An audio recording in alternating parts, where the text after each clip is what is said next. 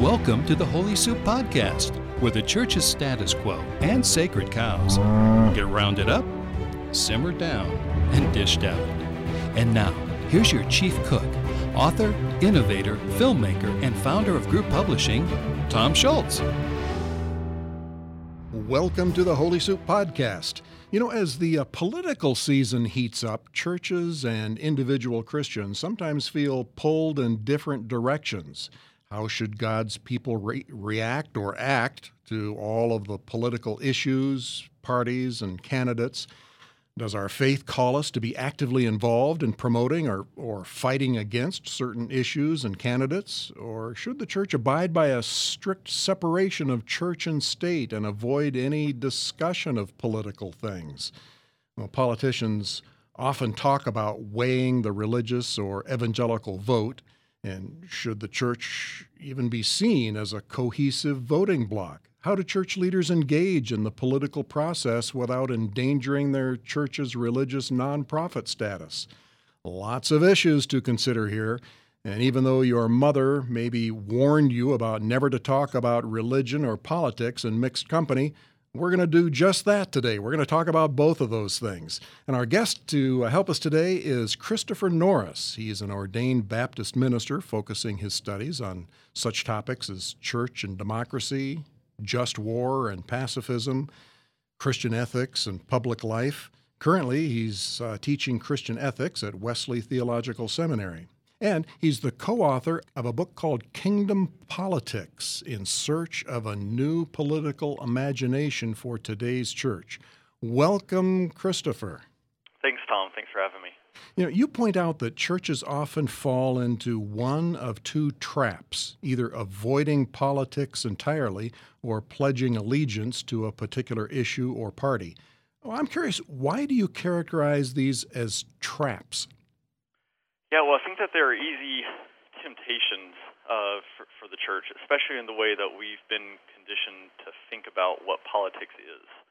And so I think that American culture, media, the way politicians speak, just in general, the way we think about politics, teaches us to think about politics in a pretty narrow sense, and in a way that for academics kind of goes back to the early 20th century to the sociologist Max Weber, who says that politics consists solely in the attempt to influence the use of coercive power. So it's directed and bound completely to thinking about the state or political parties or electoral politics in that sense. And I think that determines the ways that churches also think, and Christians, individual Christians, think about interacting in politics. We think about politics as something that is separate from and outside of the church, that the church can either opt into and directly engage by entering into partisan debates or lobbying for specific issues, or the church can avoid. And I think that we see churches do both of these things. I think especially in today's climate, it's pretty easy for a lot of churches to think that as we see political rhetoric and debate and how vitriolic and hostile it can be, we think that politics is something that is just purely corrupting and perhaps evil, and so it's something that can only tarnish the church's true mission to, save souls or help people develop spiritually or grow closer to God, and it can be an impediment to that. So it's easy for churches to think that politics is something outside of what the church's mission is, and so it's something to be avoided.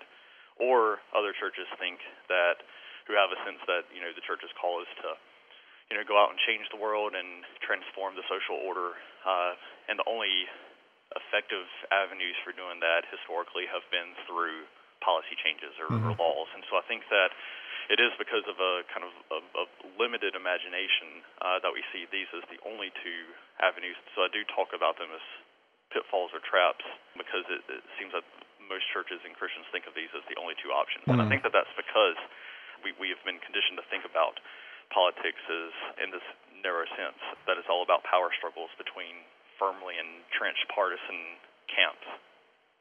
Well, you write about something you call the deeply and inherently political character of the church. What do you mean by that? Yeah, so I think that what that means in basic terms is that the church is political in and of itself, apart from any engagement in direct political activity. And so what we do in the book is to look at the ways churches are acting this out, but I think that in another way, it's a deeply scriptural vision of what politics is. And so we've begun to talk about politics in terms of apart from just engaging directly in the influence of power. Politics is really about allegiance, citizenship, and character. And I think that we see this in Scripture. It's about the allegiance we offer, who we offer allegiance to, what citizenship we claim who we belong to, and the character that we display as we pursue the kind of a life of common good, with and for our neighbors. And I can talk about these kind of individually. I think that thinking about citizenship first, I think this is sort of the most obvious aspect of it. So you see in Acts, Paul uses, all of these are kind of a variation on the Greek word polis. That's kind of typically been the kind of root word for what we mean by politics. And this word is used in these three senses throughout Scripture. And so in Acts, Paul talks about polis, a version of polis to talk about a citizenship.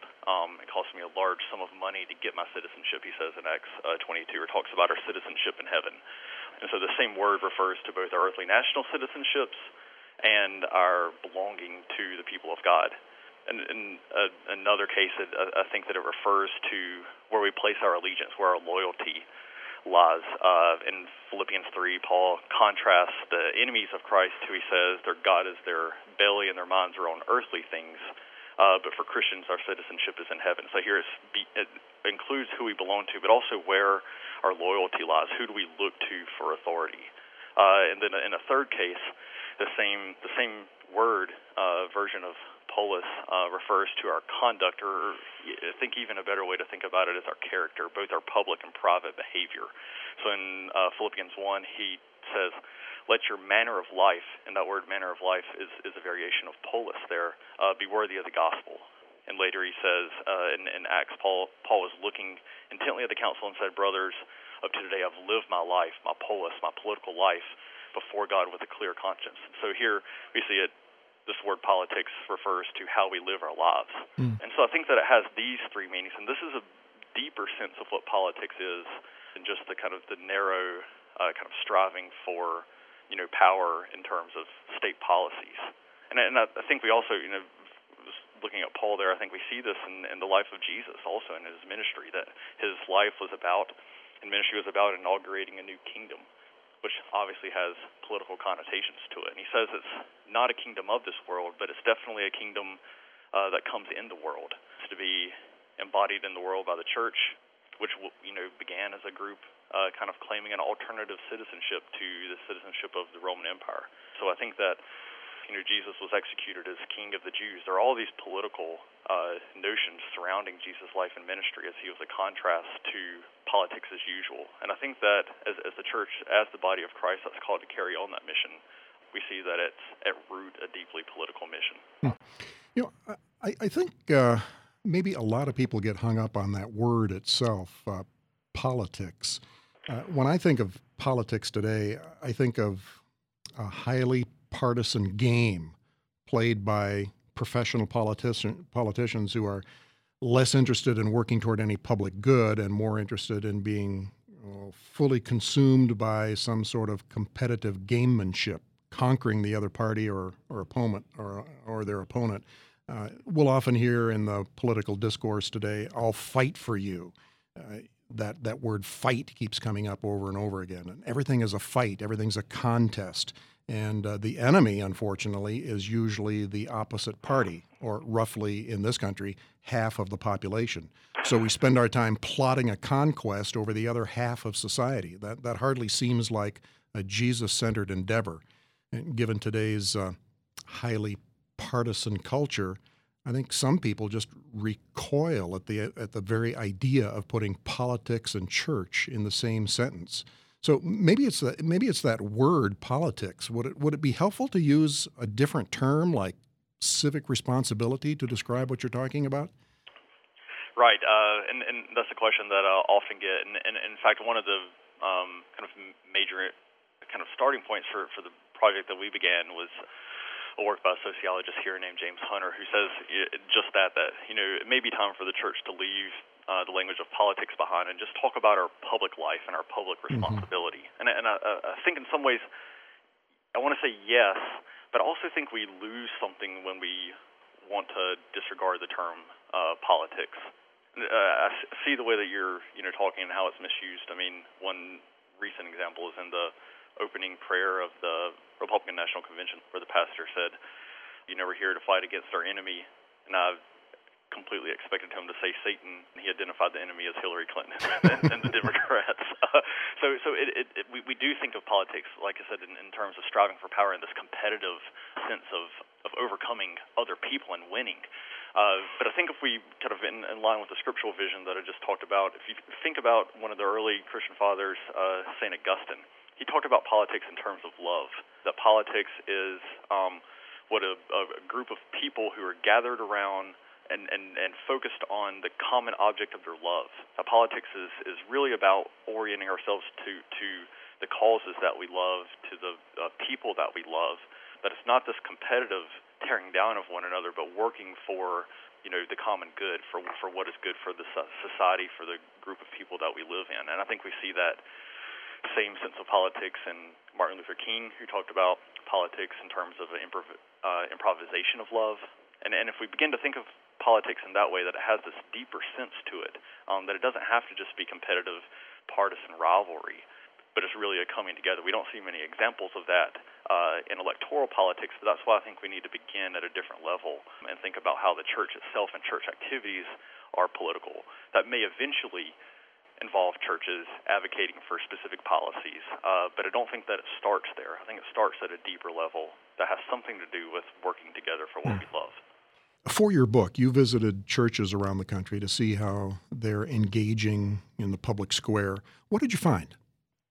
Yeah, well, we went to really diverse churches, including Rick Warren's Saddleback Church, evangelical megachurch in California, Ebenezer Baptist Church, which was the home of Martin Luther King in Atlanta, Emergent Church, a pretty progressive Presbyterian church, and a Mennonite church. And so we saw examples of the type of politics that we're talking about kind of in all of these churches. But I can give a couple key examples of what I'm talking about. So I'll start with the Mennonite Church. So Prairie Street Mennonite Church is in the middle of nowhere, Indiana. It's home to one of the kind of more famous Christian ethicists, but it's a small church now of between 100 and 200 people. But being a Mennonite Congregationalist type church, they have this church practice of an open mic prayer request time at the end of every worship service. And so this is one of the key claims of the book, is that these ordinary church practices that we are involved in, be they worship practices or mission practices or ministries, that all of these have some ability to form us both spiritually, socially, and politically, that there's some political content to these practices. And so this is a kind of key example of that.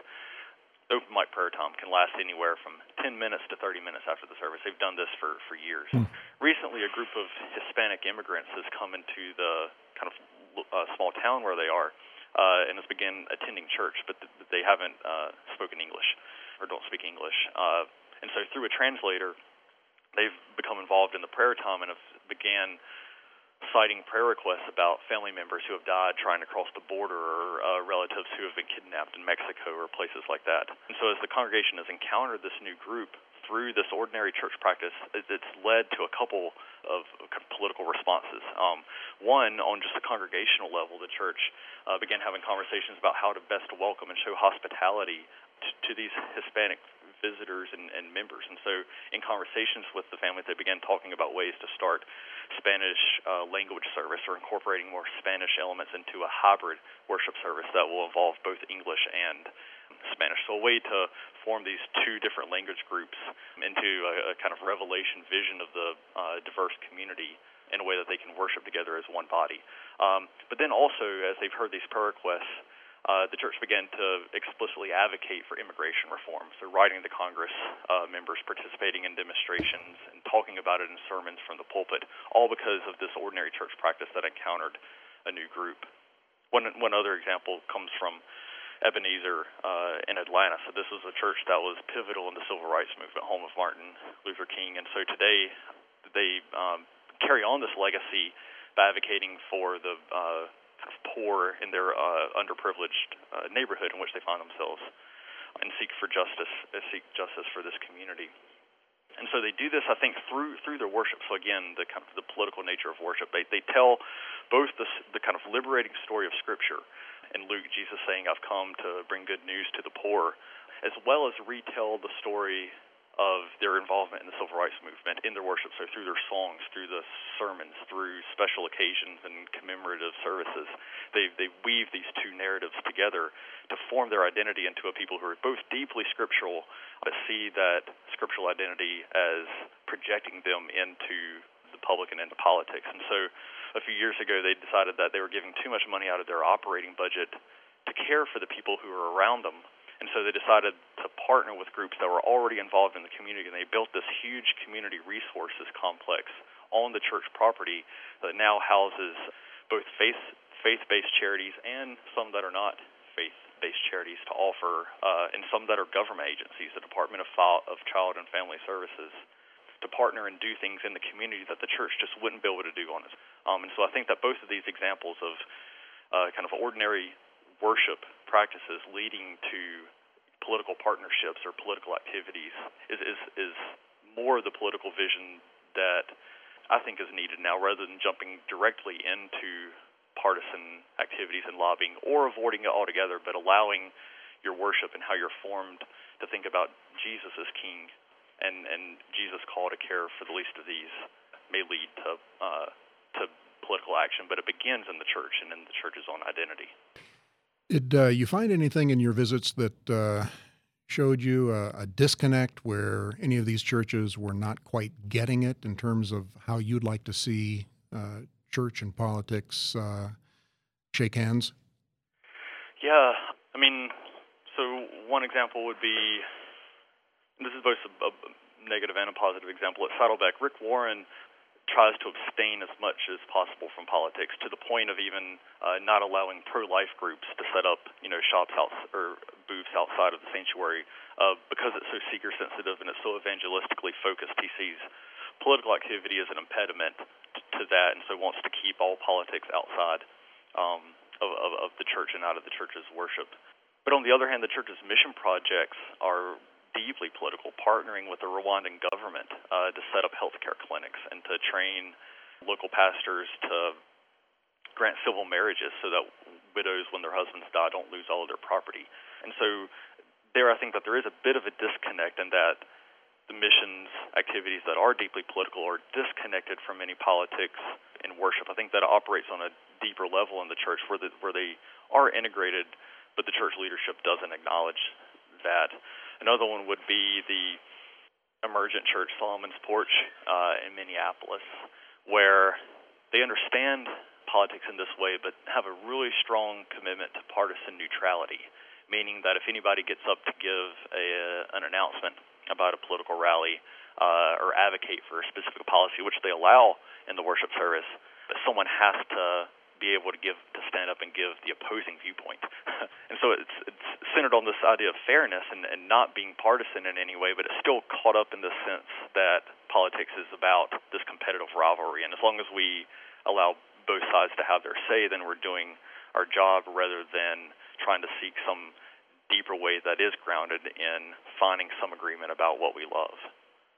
I think a lot of pastors and church leaders feel that their hands are tied or they're legally bound not to get too close to political issues or especially political candidates for fear of losing their religious or nonprofit status. How do you navigate that with church leaders? Yeah, I mean, one thing to say about that is that there have been very few cases actually of churches losing their tax-exempt status because of what they've said. Don't take that to mean I think that it's a good idea for churches to do that, but I think a lot of churches in some ways hide behind that. So the Presbyterian church that we visited in Baltimore said, we're committed to not being political because we have this historic commitment to separation of church and state, and we're legally bound not to because we would lose our tax-exempt status. At the same time, this church, the pastor spoke in front of the Maryland General Assembly to advocate for LGBT rights, and was involved in a campaign television ad. So I think that in some ways this allows churches to say we're not being political, we can't be political, which while still doing some things that are political, or just like some more conservative churches not engaging at all. And so I think that it's important to maintain this distinction between religion and politics, but not use the idea of losing our tax exempt status as a crutch to not train people to think politically in churches, or think that what we're doing in churches has no political influence at all. Well, when you look out at where we could be or where we could go, where should a church or an individual believer begin to engage the political realm in a healthy and faithful way? Do you have some starting points that you recommend? Well, the place where I would recommend starting is to think about politics, both as kind of scriptural and in terms of love. I think that the theologian Dietrich Bonhoeffer, who lived in Germany during the kind of Nazi regime, has a good way of framing this that I think is a helpful way to start. He talks about the church being necessarily political, but in two different senses. So in some way, he says the first way the church is political is beyond any national or party politics, like you and I have been talking about. That the church is political itself just because of its character and mission, coming from a Savior who had a political mission, coming from a sense of politics that has to do with where we pledge our allegiance, what citizenship we hold primarily, and what our character is. But this is before and apart from kind of engaging in any specific issue or with any candidate. And so thinking in this way, the church can engage politically, and we can think about being formed politically even on a local level. So we can be involved in political activities like certain social ministries, homeless shelters, soup kitchens, community gardens, and finding solutions for public problems beyond direct political policies. And I think that this is where churches need to start, rather than jumping directly into partisan activities or finding kind of national electoral solutions for these, or just avoiding it altogether and thinking that the church only kind of deals with matters of the soul and with spirituality. To begin in this area and think that the church has some political responsibility itself, but we can do this on a local level.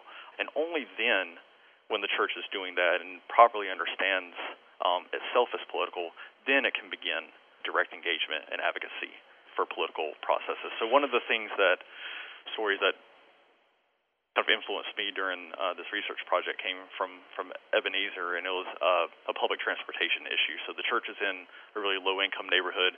The Atlanta public transportation wasn't coming out into that neighborhood, so people who lived there were having a tough time keeping jobs because they didn't have public transportation to take them to the jobs.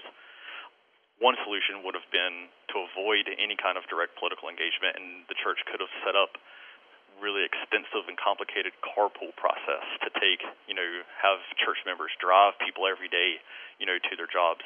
Or the church could have advocated in front of the city council to extend the public transportation into that neighborhood. And so they opted for the second option and accomplished that. And I begin to think that that's moving into politics even on a local level.